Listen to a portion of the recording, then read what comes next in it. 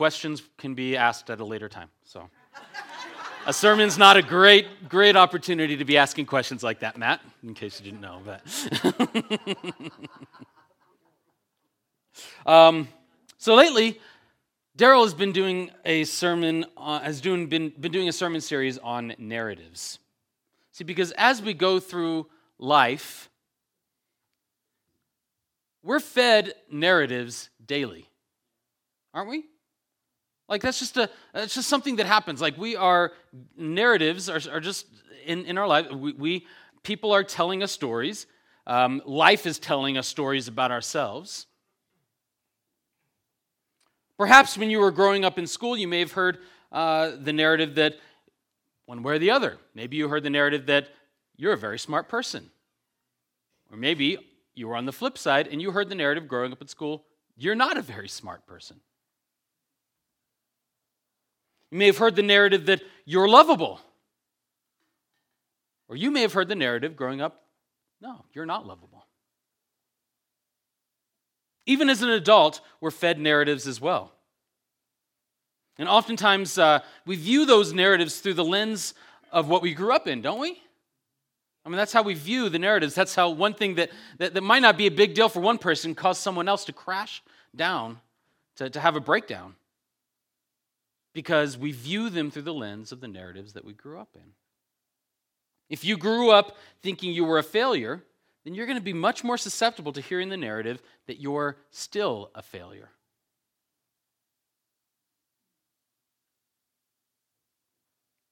One narrative that is easy to adopt from the time you're a small child into adulthood is that love is conditional. Right?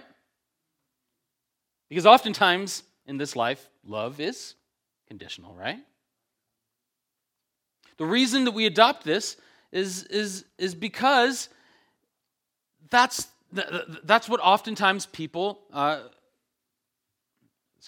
tripping over my words here, but that is the reality with a lot of people, is that people are like, I will love you if you do this, or I will love you if you do that.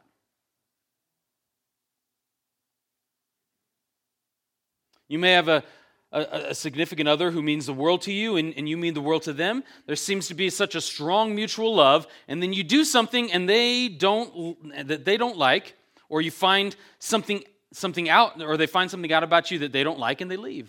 That happens, right? That happens in this life.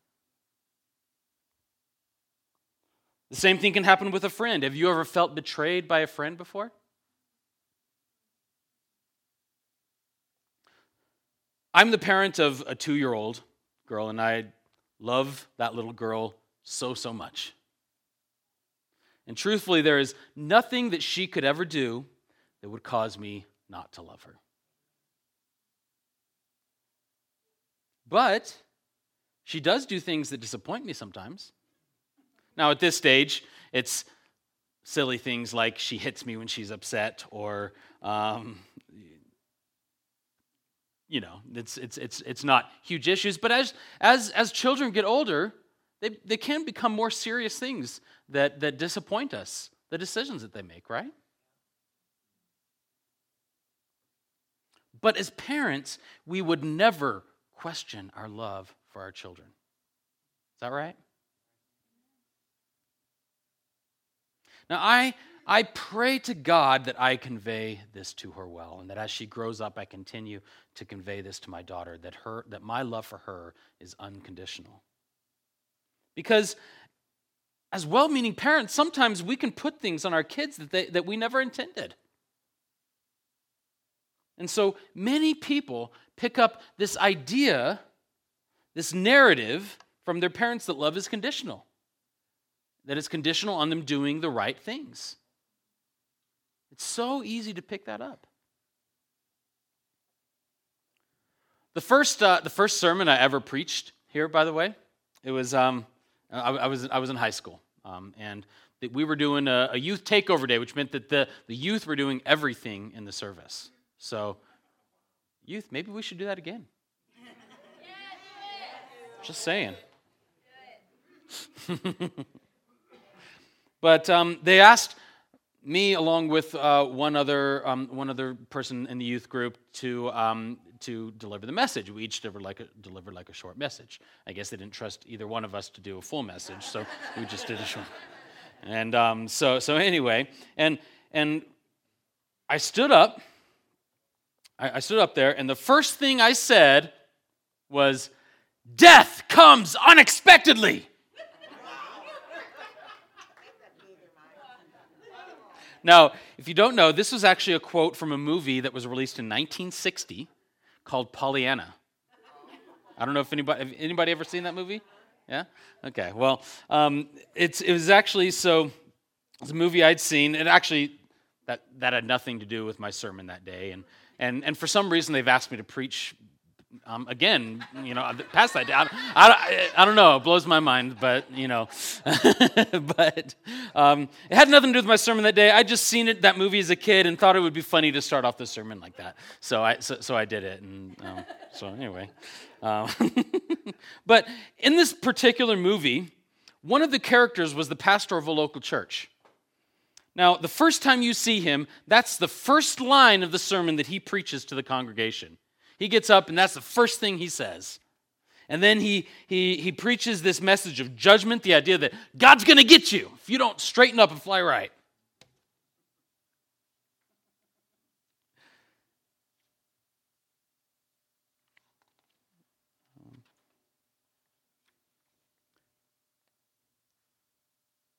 Hang on.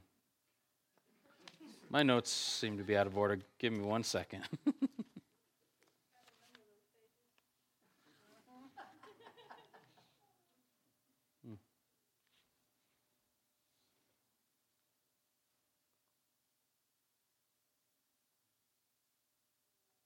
I think it cut off the top of my notes here. 1 second.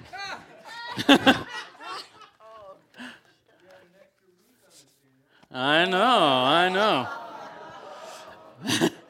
It's like I'm going to have to use my notes from my laptop today.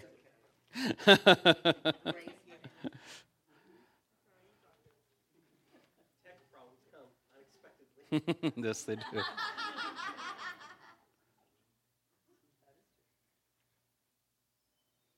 Huh. Okay. Got it. All right. Just leave this here just in case. But I believe that when you're filled with the Holy Spirit and you really get a hold of God's love for you, that you can't help but change. See, we spend a lot of time working on changing ourselves, but ultimately, if we let His love penetrate our hearts, we are changed from the inside out. And this preacher from this movie, you see, and I'm going to bring him up again later on, but there's a powerful transformation that happens. And it happens through God's love. But I want to, so we're talking about conditional versus unconditional love. There's a picture of that preacher, by the way, from the movie. So looks like someone who would preach condemnation, doesn't it? Just that look on his face. Anyway, so I want to start. I want to read a scripture. So you're welcome to look at that up here. If you follow along in your Bible if you want. I'll have all the scriptures up here though too. But in Romans chapter 8, verse 38, it says, "And I am convinced that nothing can ever separate us from God's love. Neither death nor life, neither angels nor demons, neither our fears for today nor our worries about tomorrow, not even the powers of hell can separate us from God's love. No power in the sky above or in the earth below, indeed nothing in all creation will ever be able to separate us from the love of God that is revealed in Christ Jesus our Lord, except for our sin." Oh, that part's not there. No, it has to be there, right? We all know that our sin separates us from God's love, right? It has to say that. But that's not what it says. It says nothing can separate us from God's love. Ladies and gentlemen, that right there is one of the most powerful concepts that you can ever grab a hold of. It says that nothing can separate us from God's love. Sin separating us from God's love is a lie from the enemy. God's love for you and God's love for me never changes. It's unconditional. Nothing in all of creation can ever separate us from it. So while the world teaches us the narrative that love is conditional, God comes in and wants you to know that no matter what you do, no matter what decisions you make in your life, His love for you is completely unconditional. If you ever doubt your value, you need to come back to this. Because you are lovable, because the God who created you says you are. Now, at this point, I could just call the worship team up. I could call this sermon done, because if you really, really grasp that, if you grasp that concept, then your life will already start to transform. I know that generally you wait until the end to throw out the most important point of your sermon. It's kind of like, here's the crux of it all right here, like the climax of your whole sermon, but I just threw it out right there. So if you walk away with nothing else, walk away knowing that no matter what you do, God's love stays the same in your life. I think often we imagine a God that's just waiting with a baseball bat, just waiting for us to make a mistake. It's like, oh, there, bam, got him. I used to work at the community college tutoring math, and I've told this story before because I think it's a very interesting portrayal of how often people view God. And so, but there was this lady that she came in a couple times a week, usually for some tutoring, and I'd help her out, and she wasn't there for a couple weeks. And she came in one day and was like, yeah, I've been gone for a while. I've been actually battling vertigo. And she said something very interesting about the treatment.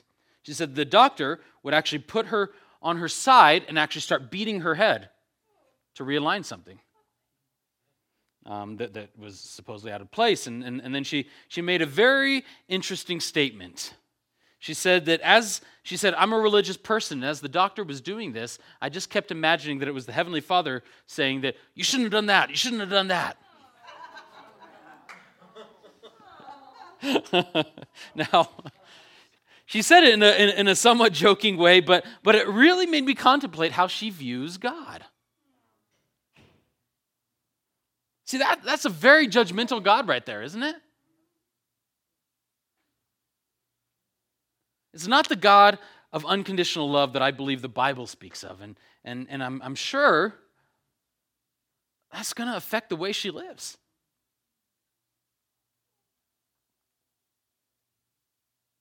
And you know what? You know what makes this even more amazing about our God? Is that God doesn't just sit in heaven waiting for us to come to Him and receive His love. So He's not the God with the baseball bat, but He's also not the God just sitting there waiting. All right, well, whenever you're ready, come to me. He pursues us. That's the kind of love, unconditional love that He has, is that He pursues us. Luke chapter 15, we see the parable of the prodigal son. Let's read through that.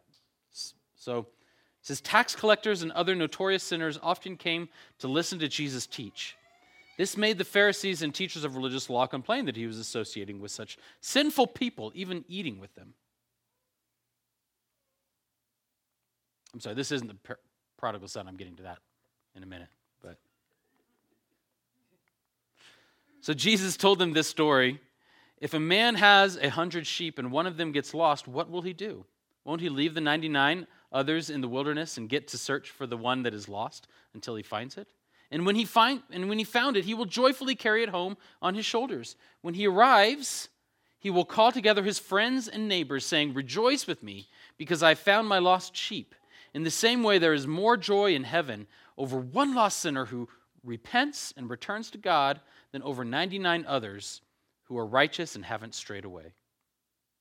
Or suppose a woman has 10 silver coins and loses one. Won't she light a lamp and sweep the entire house and search carefully until she finds it? And when she finds it, she will call in her friends and neighbors and say, "Rejoice with me, because I've found my lost coin." In the same way, there is joy in the presence of God's angel when even one sinner repents.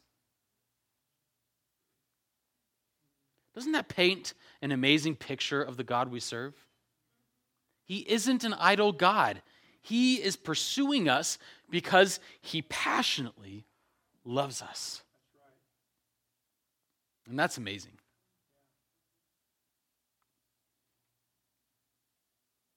And then let's continue. And here's the prodigal son. In verse 11, it says, to illustrate the point further, Jesus told them this story. A man had 2 sons. The younger son told his father, "I want my share of your estate now before you die." So his father agreed to divide his wealth between his sons. A few days later, this younger son packed all his belongings and moved to a distant land, and there he wasted all his money in wild living. About the time his money ran out, a great famine swept over the land, and he began to starve. He persuaded a local farmer to hire him, and the man sent him into his fields to feed the pigs. The young man became so hungry that even the pods he was feeding the pigs looked good to him, but no one gave him anything.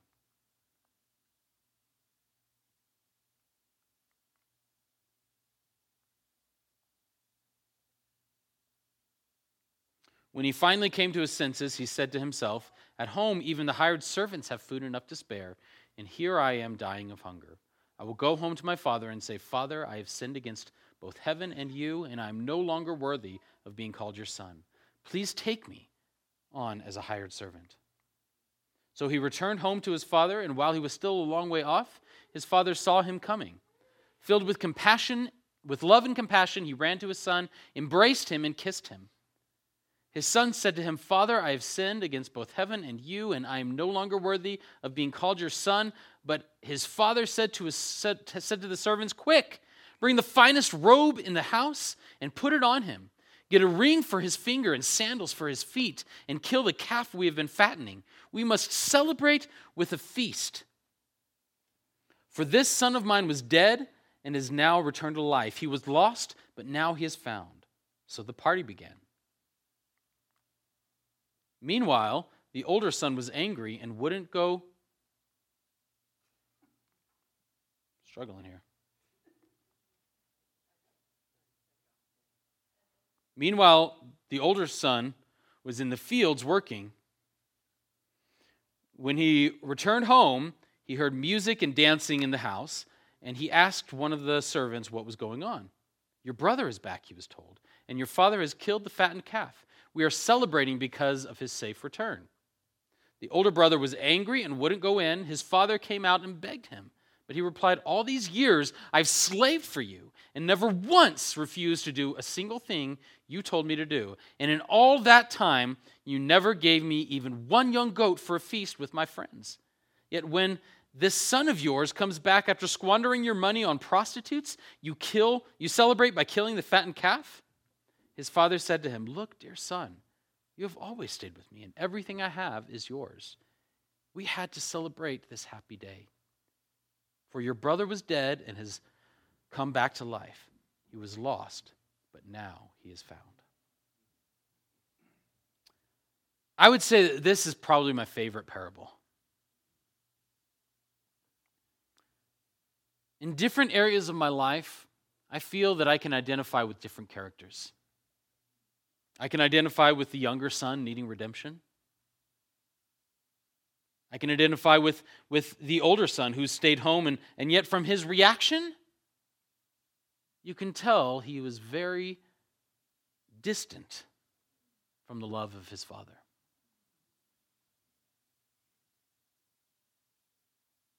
In reality, both of these characters need to experience the Father's love.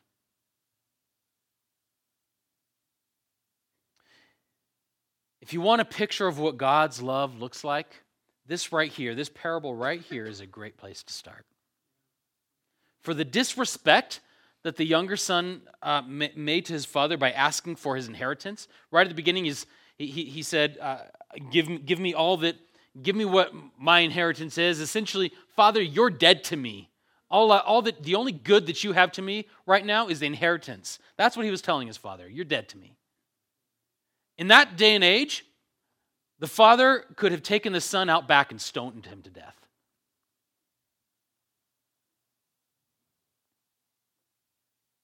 And then he actually dared to come back and request to become a servant of his father. The father would have had every right to turn up his nose and tell him to go back to the pigs. And in fact, if he'd accepted him back as a servant, that would have been considered extremely generous of the father to actually take him back as a servant. But he doesn't do either of those things, does he?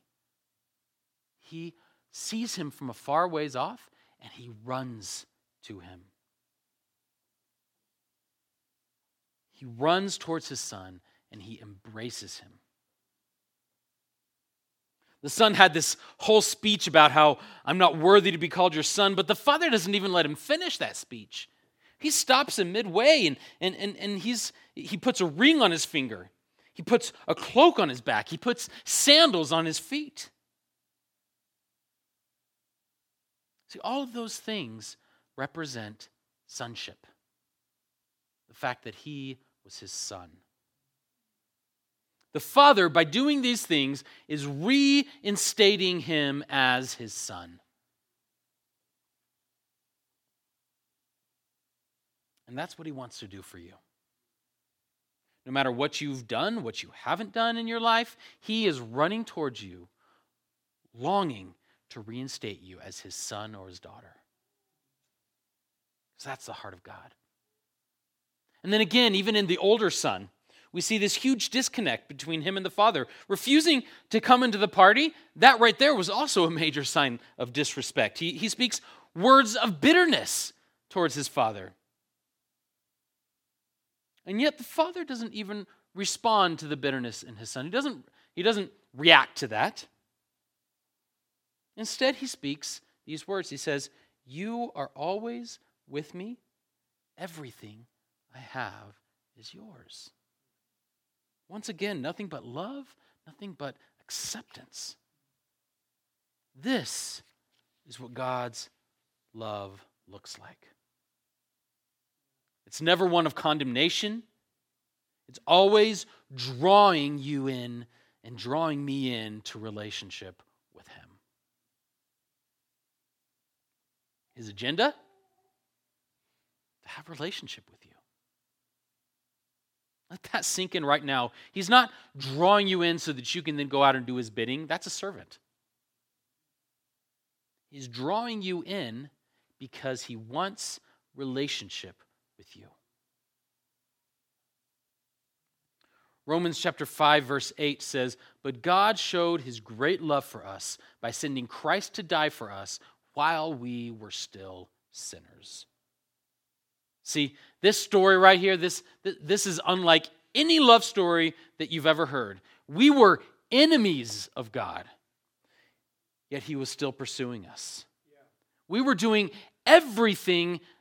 We were going completely against what God stood for. And yet, he was still pursuing us. Once again, his love has absolutely nothing to do with your actions. You want the ultimate picture of what this love looks like? It's right there. It's Jesus on the cross. He loved you so much and was pursuing you so hard that he was willing to die the horrible death on the cross for you. So if you get nothing else from this sermon, understand that God is pursuing you with an unconditional love that doesn't depend on your actions. Because if you get that, then your life will begin to change because God's love transforms us. In the there's a study called Experiencing God that we've gone through in different connect groups here at church. So some of you have probably gone through it, some of you haven't. But there's Henry Blackaby is the one who wrote it, and he makes this statement. He says, people who struggle to spend time with God don't have a scheduling problem. They have a love problem. I think that's a powerful statement because, his point there is that if you really love God, his love compels you to spend time with him. And I believe that this concept spreads beyond just spending time with him. I think it spreads to other issues as well. If you struggle with alcohol addiction, you don't have an alcohol problem, you have a love problem. If you struggle with being reliable, you don't have a reliability problem, you have a love problem. If you struggle with lust, you don't have a lust problem, you have a love problem. Everything boils down to your love relationship with Jesus. John 14, chapter 15 says, "If you love me, obey my commands." Now, if you have a study Bible of some sort, you'll probably have an asterisk or a letter by the word keep. Like I left it there. Usually I cut those out because I think it looks tacky when I'm showing it to you. But I kept it there on purpose today.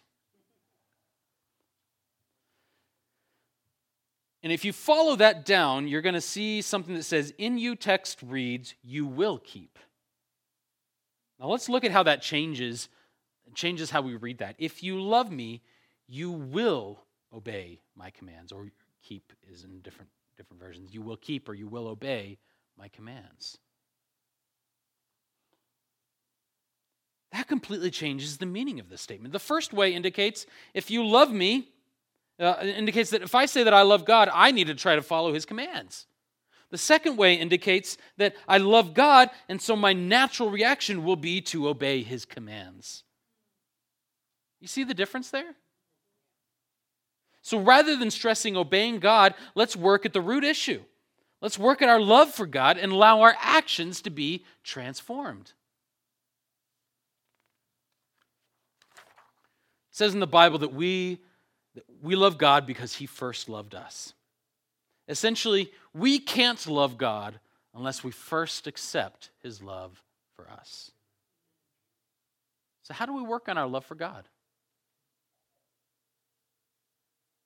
I would say allow him to love you. I'll speak about that in just a minute, but what I'm submitting to you right now is that the sin issues in our lives boil down to one thing. There's an area in your life that you haven't fully accepted God's love. Ephesians chapter 2, verse 4 says, "But God is so rich in mercy, and he loved us so much that even though we were dead because of our sins, he gave us life when he raised Christ from the dead. It is only by God's grace that you have been saved. For he raised us from the dead along with Christ and seated us with him in the heavenly realms because we are united with Christ Jesus. So God can point to us in all future ages as examples of the incredible wealth of his grace and kindness toward us, as shown in all he has done for us who are united with Christ Jesus." It says there that God's love made us alive. In John chapter 21, we see a beautiful picture of Jesus' love where he asked Peter 3 times if he loved him. Each time, Peter answered that yes, he loved him. At the end of that, Jesus said, "Follow me." See, prior to this, Peter had denied Jesus 3 times when Jesus was on trial before his death. And can you imagine the guilt that Peter must have felt? And yet when Jesus sees him, he doesn't speak about that. He doesn't make him feel guilty.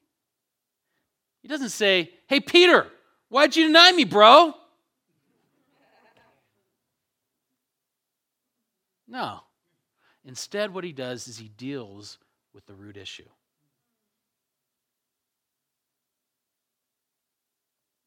Love.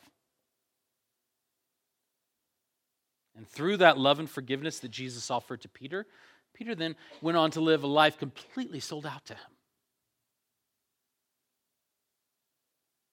Through God's love, he is transforming us to be like Jesus.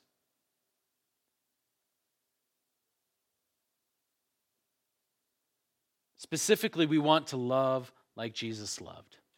Our statement here, loving God and loving people, it's impossible. It's impossible to work out unless we understand the depths of his love for us first. And as his love fills us up, our natural reaction will be to go out and love people.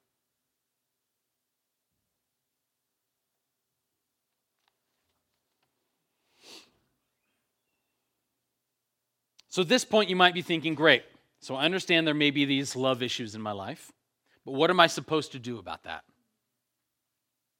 And that's a bit of a tricky question.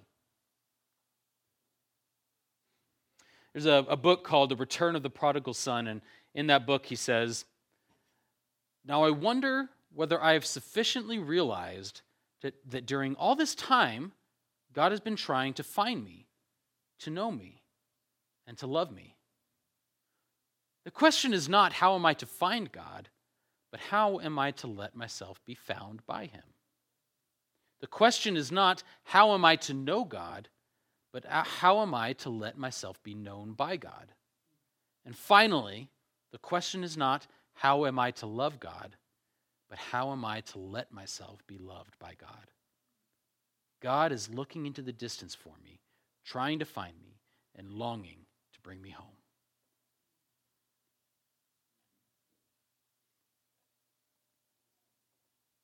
And that brings up a critical question. How am I to let myself be loved by God? And that's a question we're all going to have to wrestle with ultimately. That's something that you're going to need to go to God with, but I can leave you with some things that I found on my journey. See, for years I struggled with this. I always viewed God as pleased with me when I'm doing the right thing and disappointed with me when I'm not. The view of God, this view of God left me feeling defeated and oftentimes like a failure. I very much accepted God's love, but I viewed it under the narrative of being conditional, not unconditional. Now, if you'd asked me if God's love was unconditional, I had all the right answers. I knew that it was. In my head, I knew that God's love was unconditional. But in my heart, I didn't.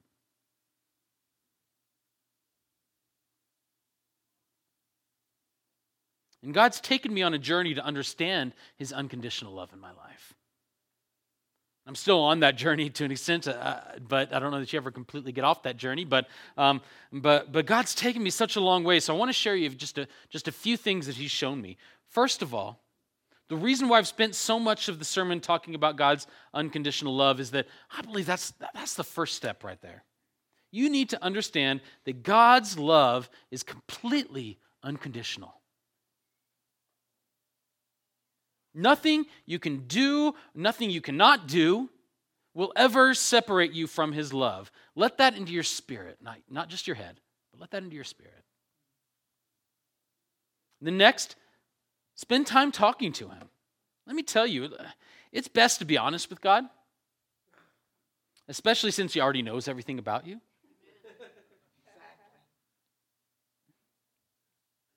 But if you don't feel like he loves you unconditionally, tell him that.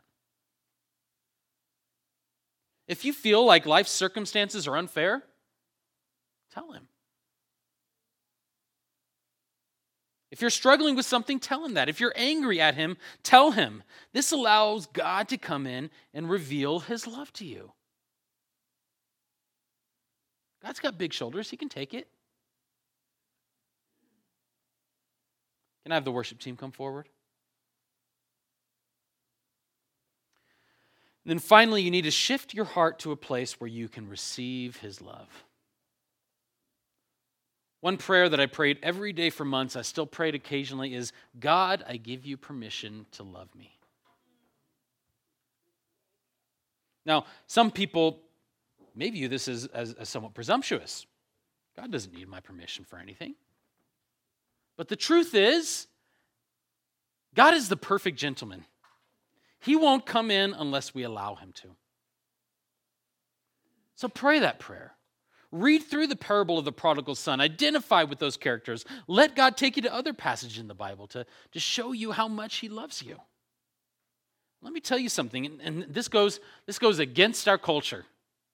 You are extremely valuable, and it has absolutely nothing to do with the things that you do. It has everything to do with who loves you. You are valuable because God loves you. That is the truth. We're gonna sing a song that really goes with what I just spoke on, and then I'll come up and close this up. But before we do that, though, I would like to go ahead and take up the offering. So, Lord, I just pray a blessing over this offering. Would you multiply it and help us to use it to further your kingdom? And you can go ahead and put in your Connect cards as well. So, yeah, go ahead, others.